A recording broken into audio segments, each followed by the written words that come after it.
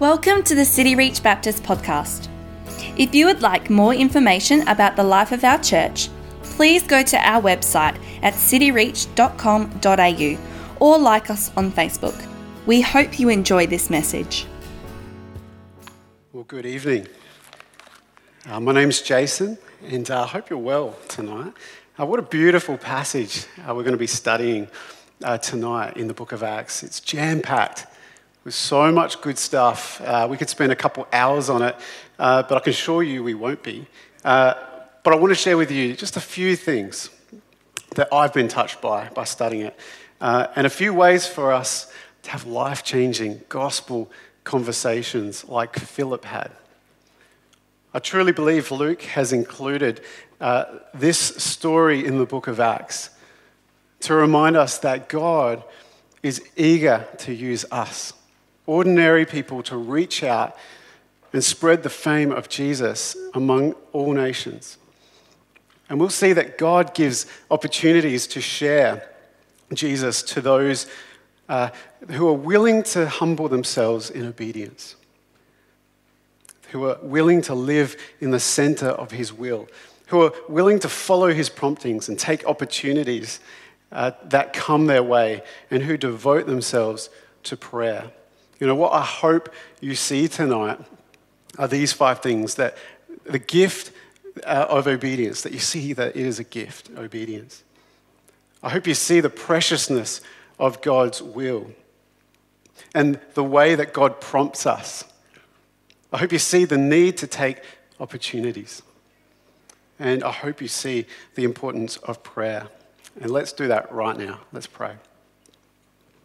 God, I ask that as we look at your word and as we seek to understand it, that we'd be able to throw off the distractions of the world, that anything that could be hindering us from studying your word and for it to change our lives. God, I just pray that those distractions would be removed right now, and that we would leave this place changed because of the power of your word as it's ministered to us. And so, God, I pray this in Jesus' name.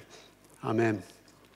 Well, let's be honest. When was the last time that you had a life-changing gospel conversation? I was talking with someone from our church community recently, and they work in a profession where they help hurting people. And there's a particular person that she has been working with who's struggling. He's a struggling alcoholic. And recently she had the opportunity to say to this man who was just, his hopelessness is so sad. She had the opportunity to say that you need Jesus.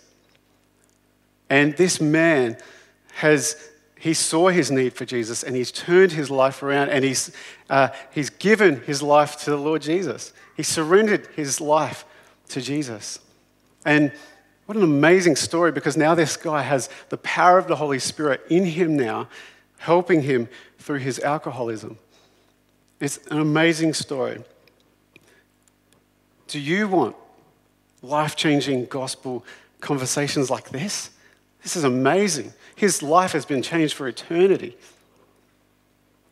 You know, we're coming to a month called Mission Month in the life of our church, and this isn't a month where we restrict all of our evangelism to 1 month. It's not the only time that we share our faith, but this is a month where we have a heightened awareness of our need to reach our city with the gospel. It's a month where we're going to be spurring on one another to share our faith, and we're going to be praying fervently that God would give us opportunities. You know, are you genuinely looking forward to this month as a church to be bold in our faith? Philip is an amazing example of someone who had these opportunities often, and there was a key to him having these opportunities to share his faith, and that was his obedience. The start of our passage, what does it say? Well, it said, an angel of the Lord said, "Rise and go to a desert place." And what did Philip do? He rose and he went. Obedience is the key to having life-changing gospel conversations. Now, when it comes to obedience, it can be misunderstood as just someone just trying to work their way into the favor of God. But obedience is a gift, and I hope that you will see that. It means to be obedient. It means to comply with a higher authority. And since God is all-knowing and all-powerful, perfect in all of his ways, the one true God, we do well to try to understand what obedience to God looks like, who is the highest authority. And because that is going to be the best place to be, in obedience to God. God's word says in Ephesians 2, do we know it? We are his workmanship, created in Christ Jesus for good works, which God prepared beforehand, that we should walk in them. And we know the famous words of the Great Commission, that we are to go make disciples of all nations, baptizing them in the name of the Father, the Son, and the Holy Spirit, teaching them to observe the commands that Jesus has made. Followers of Jesus have been made to walk in a particular manner and have a call on their life to follow. And so when we follow these plans God has for us, we're walking in obedience with God. Obedience is wonderful. Philip's example of obedience to God shows that obedience wasn't oppressive, but that it enabled him to have life-changing gospel conversations. In the same way that a traffic light doesn't hinder us, that it actually helps us as we obey it. It brings safety and clarity. In fact, I was very grateful for it this morning as someone was about to run a red light and I was on the horn. I was very grateful for it. Obedience to God benefits us and certainly will help us, as we'll see, to know when to go. Obedience is the key to having opportunities. And when you live in obedience to God, it leads to a life in the center of God's will. To have life-changing gospel conversations, we live in obedience and we live in the center of God's will. I think at some point we've probably all been searching for the will of God, and I like to think of it in this way, and John Piper describes it really helpfully. That is God's will of decree, that is his sovereign and unchanging will. Like when Jesus said, "Let this cup pass by me, but not my will, your will, Father." And how the Father's will was that Jesus, who knew no sin, would become sin and drink the cup of wrath, that we might become the righteousness of God. That was his will of decree. It was final, and it was accomplished in Jesus. The other will of God can be referred to as the will of his command. Like in 1 Thessalonians 4, verse 3, it says, "This is the will of God, your sanctification, that you abstain from sexual immorality." God's word here says that for the unmarried couple who had sex yesterday, the person who looked at pornography before coming to church, the person who lusted after someone made in the image of God this week, they have fully contradicted the will of God. On the other hand, if they fled from sexual immorality, if they pursued what is pure and what is holy, if they desired what God desired, they will have been living in the will of God. And I believe the life of Philip gives us a great example of someone who was living in the will of God's command on his life, which led him to great opportunities to share the gospel. Now, Philip, he isn't the apostle Philip that Jesus interacted with through the Gospels and who we see at the very start of the book of Acts. This is Philip the deacon, a different man. And he was one of the chosen, and if you're in your Bible in chapter 8, where we are, if you were to flick back a page into chapter 6, you'll see in verse 3 that there was a complaint that rose up among the people, the early church, and there was a need for men to rise up and take responsibility in the church so the apostles could be devoted to prayer and preach the word of God And what was the requirements of the 7 men that they needed in verse 3? They were to pick out from among them 7 men of good repute, that is, highly regarded among the people, full of the Spirit, that is, someone that lived a life continually influenced by God, and someone full of wisdom. And Philip was a man who was obedient to God, desiring to live in the will of God, a life of good repute, continually living a life empowered by the Holy Spirit and full of wisdom. And so when he heard the command of the angel to go, he rose and he went. And this is his character.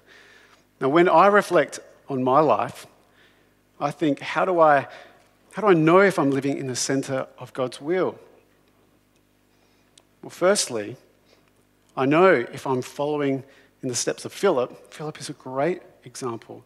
He's someone who embodied Romans 12, who presented himself as a living sacrifice, which was pleasing to God. He was someone who didn't just speak in a godly manner, but lived in a godly manner. Someone who didn't obey just out of obligation, but out of a life of transformation. And secondly, I know I'm living in the center of God's will for my life when I realize it's not so much about what I do, but what Jesus has done. Jesus is the perfect example of living in the center of the Father's will, the perfect sacrifice. And his obedience means I don't have to strive to earn God's grace. And it means that his obedience means that I can just simply serve out of receiving the gift of grace. 2 amazing examples for us to follow. So obedience leads to opportunity to have life-changing gospel conversations, and obedience looks like this: living in the center of God's will by following examples like Philip, a man full of good repute, full of the Spirit, full of wisdom. But we are especially living in the will of God when we are resting in the person who has perfectly lived in the center of God's will, and that is Jesus. Now, I'm challenged by whether or not I'm living in the will of God right now. Am I really decreasing that Jesus would increase in my life? Am I actively in pursuit of living a life that builds godly character, where my actions and decisions are God-honoring? Is that me right now? I wonder if you feel a bit challenged by that too. I just wanted to really sense that in preparation, I just sense that we might just pause right here, that we might just pray, and pray that the Holy Spirit might illumine some things in our life that are preventing us to live in the center of God's will. So would you just pray with me quickly? God, I just pray for those like me who sense that their character is not modeling the character that Philip had and the perfect character of the Lord Jesus. Help us to make decisions that would improve in this area. God, we need to be humbled. Pride can be so damaging. God, just humble us, we pray. And God, like me, sometimes we feel like we don't have a continual filling of the Spirit that would influence everything that I do. And so I pray for myself and my brothers and sisters here that we would be bold and humble enough to ask you, Holy Spirit, for a fresh filling now. Why don't you just ask the Holy Spirit for his help right now? God, we just thank you for this moment to pause and to pray to you. And God, we just ask that you would continue to keep speaking to us. Amen. So I hope that you've been able to see a bit clearer the evidence of someone living in the center of God's will, in obedience to God. And when we're living in the center of God's will, we should expect God to move in our lives. And so we must follow the prompting of the Spirit. Philip was someone who knew that the will of God was on his life. He was already stepping out in obedience, going into the unknown, and that's when he experienced God's prompting. Being active in going will experience the Holy Spirit's prompting. Look down at verse 27 in our text.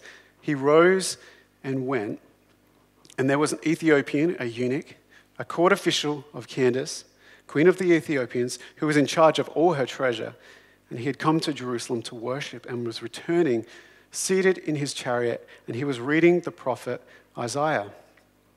And the Spirit said to Philip, "Go over and join this chariot." So Philip ran to him and heard him reading Isaiah the prophet. I love the urgency of Philip. He ran. This is a man who has stepped out in faith and has realized the reason that he was sent. The prompting of the Spirit was only realized when he actively stepped out and he'd seen what was before him.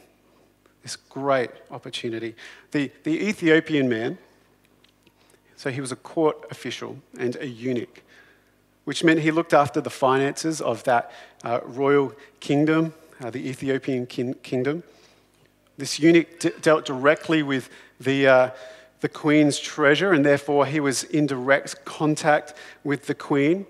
And because of this high position, he was castrated.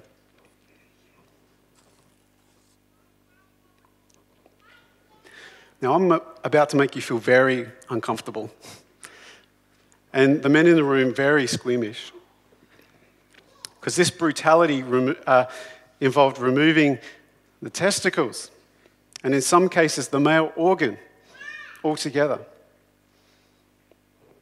This reduced the chances of disloyalty and many other problems in that kingdom. The reason I say this is not to try and be funny, but it's because castration was absolutely not okay with God and his law for worship. Deuteronomy 23, it literally says, "No one whose testicles are crushed or whose male organ is cut off shall enter the assembly of God." So this is actually very serious for this man. In our text, we have a God-fearing man, eager to worship the God of Israel, but he wouldn't have been able to worship him properly because of his condition and because of his title. But he was in pursuit of knowing God. It's clear, we see that. He had been in Jerusalem to worship and was now reading the Word of God. He was hungry for God. The eunuch was ready to receive the good news of Jesus. And Philip was given that opportunity to share through the prompting of the Holy Spirit. Now, it must be said at this point, no matter where you come from, how you were raised, what you've done in your life, the gospel of Jesus Christ is for everyone.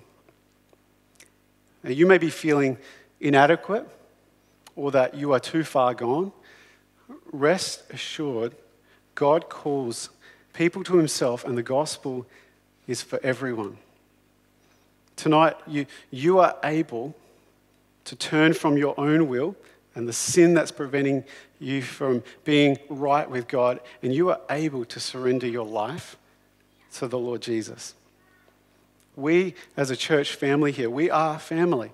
And so let us help you make that decision. We would love, and we would find that a great privilege and honor to be able to help you make that decision. Speak with the person you came with.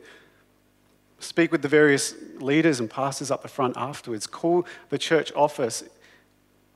Speak to me afterwards. Let us help you surrender to the Lord Jesus tonight. The gospel is for everyone. When we live in obedience to God in the center of his will, we will have opportunity to share the gospel of Jesus with others. And the Holy Spirit helps us through his prompting. Now, last time I preached, we looked at the need to devote ourselves to prayer and the opportunities to share our faith. It was about boldness.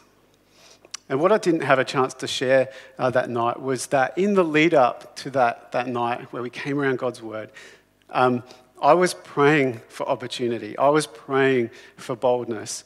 And God gave me an opportunity. I was in an impromptu visit to the dog park with my cute dog, which only takes about half an hour. I ended up being there for 4 hours. It was ridiculous. I met this lovely couple who had one dog in the vet surgery having some procedure, and they were trying to entertain their other dog for a few hours. And we struck up a conversation, and it was wonderful. But you know what? I just felt like I couldn't leave. We were just talking about random stuff. And I'm an introvert, and so I can very easily just bail out whenever I want because I don't like big crowds and, get awkward in conversations. I'm very shy. I'm sure other introverts would know what I'm talking about. But I just couldn't leave this time, and I can't really explain it. And we were talking for a while, and then they turned the conversation to spiritual matters. And I was very intrigued, and I was a bit shocked. And so I was trying to steer the conversation back to that, and we were able to have this great conversation about godly living. And they might have been believers, actually, but it did seem that their faith was all about just doing lots of really good things and trying to be nice to everyone. And that's what's going to give them access to God and access to heaven. And so, now I wasn't as bold as I wish I could have been, but I did have the opportunity to say a few things. And I believe God gave me the ability to do this. But I was able to say that Jesus actually has done all the work for you. You don't have to strive like you're saying. He went to the cross for you. And that I was able to encourage them to read their Bibles if they had one and to read through the Gospels and learn about the life of Jesus. They told me, they asked me to watch this weird video that I haven't watched. But I reciprocated and said, I'd love for you to watch a video too on YouTube. And so I was able to direct them to just what I know is a very good gospel presentation. And they actually live down south, and I was able to just say, if you ever felt like you wanted to connect with the church community, we have a church down there, City Rich Marion. They would love to get around you if you felt like that's something you'd want to do.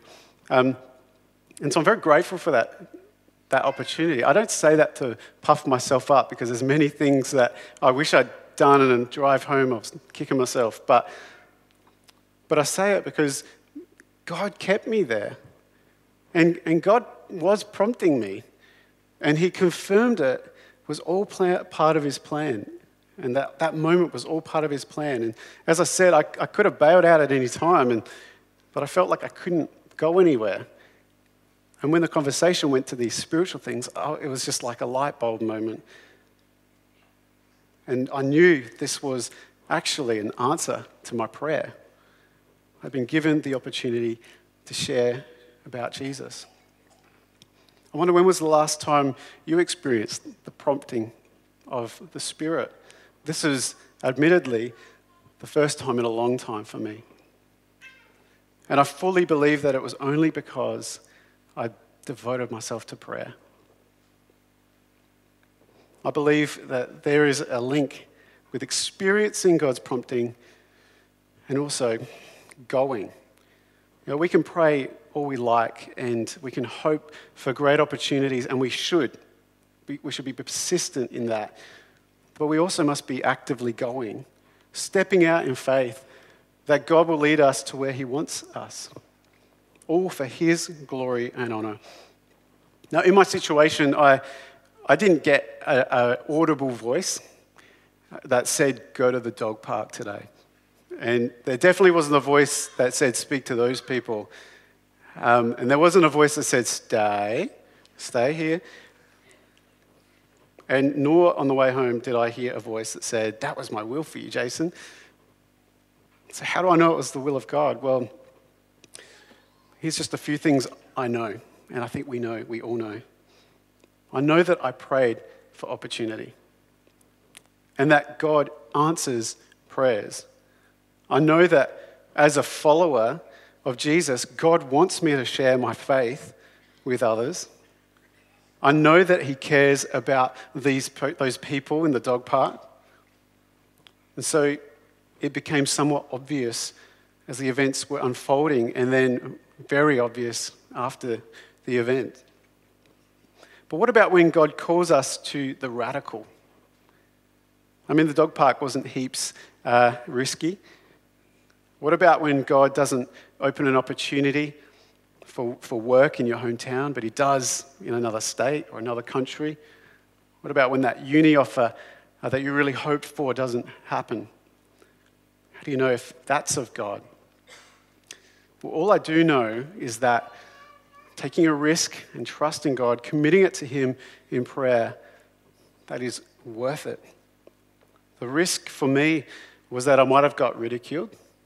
And Philip's risk was that he went to the desert place, which seemed crazy because he came from such a successful ministry stint in Samaria.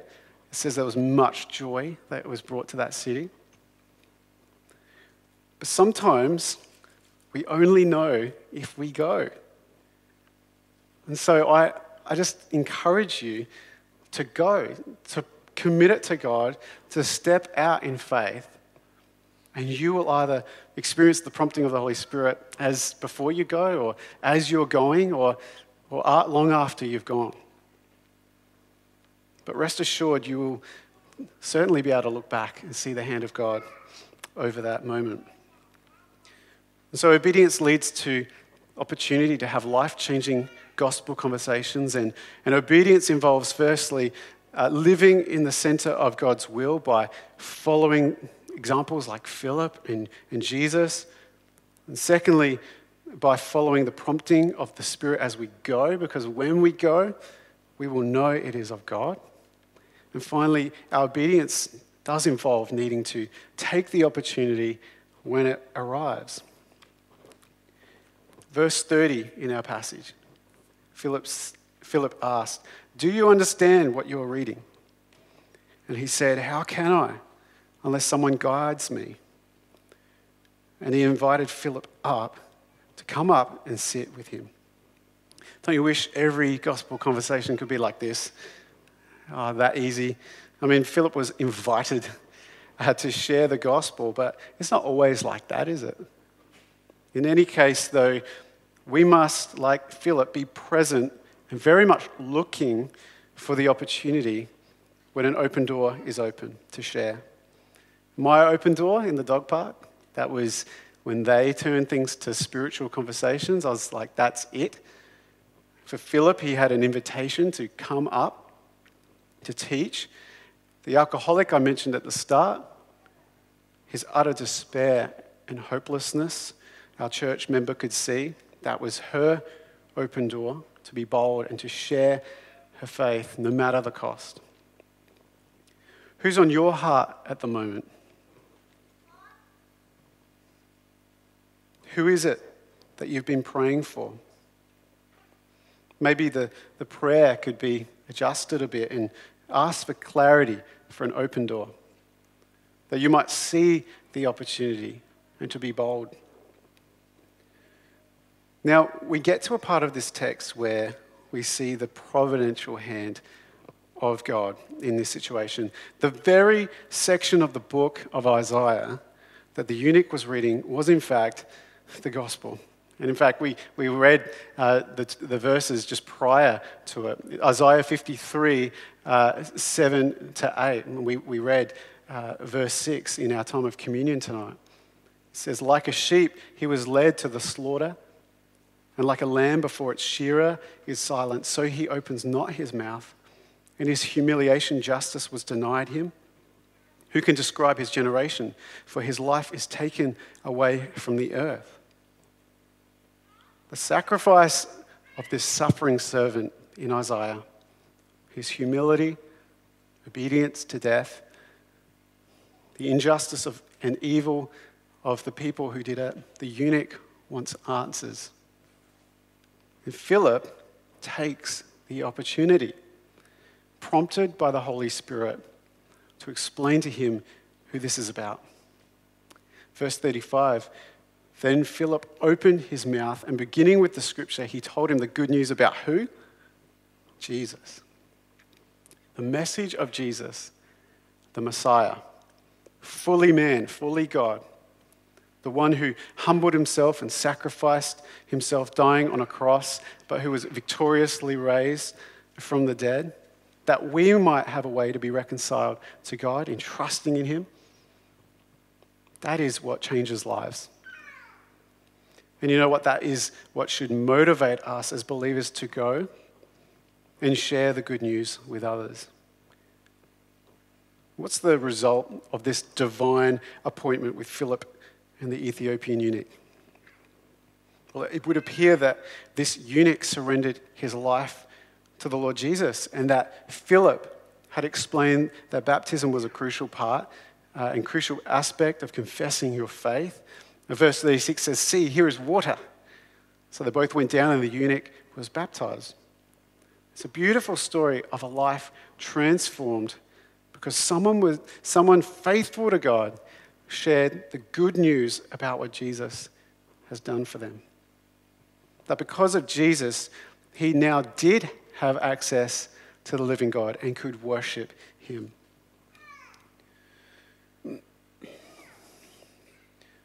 Perhaps the true beauty and the ultimate outcome of this divine appointment is God's heart for the nations being realized. God said that the witness of Jesus would go to the ends of the earth, and many believe that Ethiopia was just that, and that this eunuch actually went back to share the good news. In fact, there's a book written in about 180 AD by Bishop Irenaeus, and it states that he did go on to become a missionary, interestingly enough. But what I find so wonderful is that if the eunuch had kept reading in Isaiah, he would have read a promise of God now having been fulfilled. And we can read that together. Isaiah 56, verse 3. Let not the eunuch say, behold, I am a tree. For thus says the Lord, to the eunuchs who keep my Sabbath, who choose the things that please me, and hold fast my covenant, I will give in my house and within my walls a monument and a name better than sons and daughters. I will give them an everlasting name that shall not be cut off. Folks, what is at stake if we do not live a life of obedience? Salvation, the salvation of others. This eunuch received salvation through his conversion, and it is very likely he is the reason the gospel was able to go so far beyond Jerusalem, Judea, Samaria, to the ends of the earth. Now, like the Ethiopian after conversion, can you remember the joy that you experienced when someone reached out to you? At the end of verse 39, it says he went on his way rejoicing. We have been entrusted as believers with the responsibility to go and share Jesus. God uses us. So will you go? If we aren't experiencing unique opportunities to share the gospel, maybe we need to consider if we are truly living in the will of God, if we are in step with the Holy Spirit and following his promptings. And maybe we're not willing to take the opportunities in our places of influence. We need to call out to God for opportunities to share the gospel with others. And he will be faithful to do so. God loves obedience. Who is the person God is leading you to have a life-changing gospel conversation with this week? My charge to you would be pray for opportunities and then step out in faith that God will give you everything you need to be able to minister to them and be a blessing. I really believe Luke, the author of this book, includes this story in the book of Acts to remind us that God is eager to use ordinary people like you and me without prestigious titles, to reach out and spread the fame of Jesus in all the nations. God will give us opportunities to share Jesus with others, but only if we're willing to humble ourselves before the highest authority, only if we're able to submit ourselves in obedience, live in the center of his will, follow his promptings, take the opportunities that come our way, and most importantly, devote ourselves to prayer. Let's pray.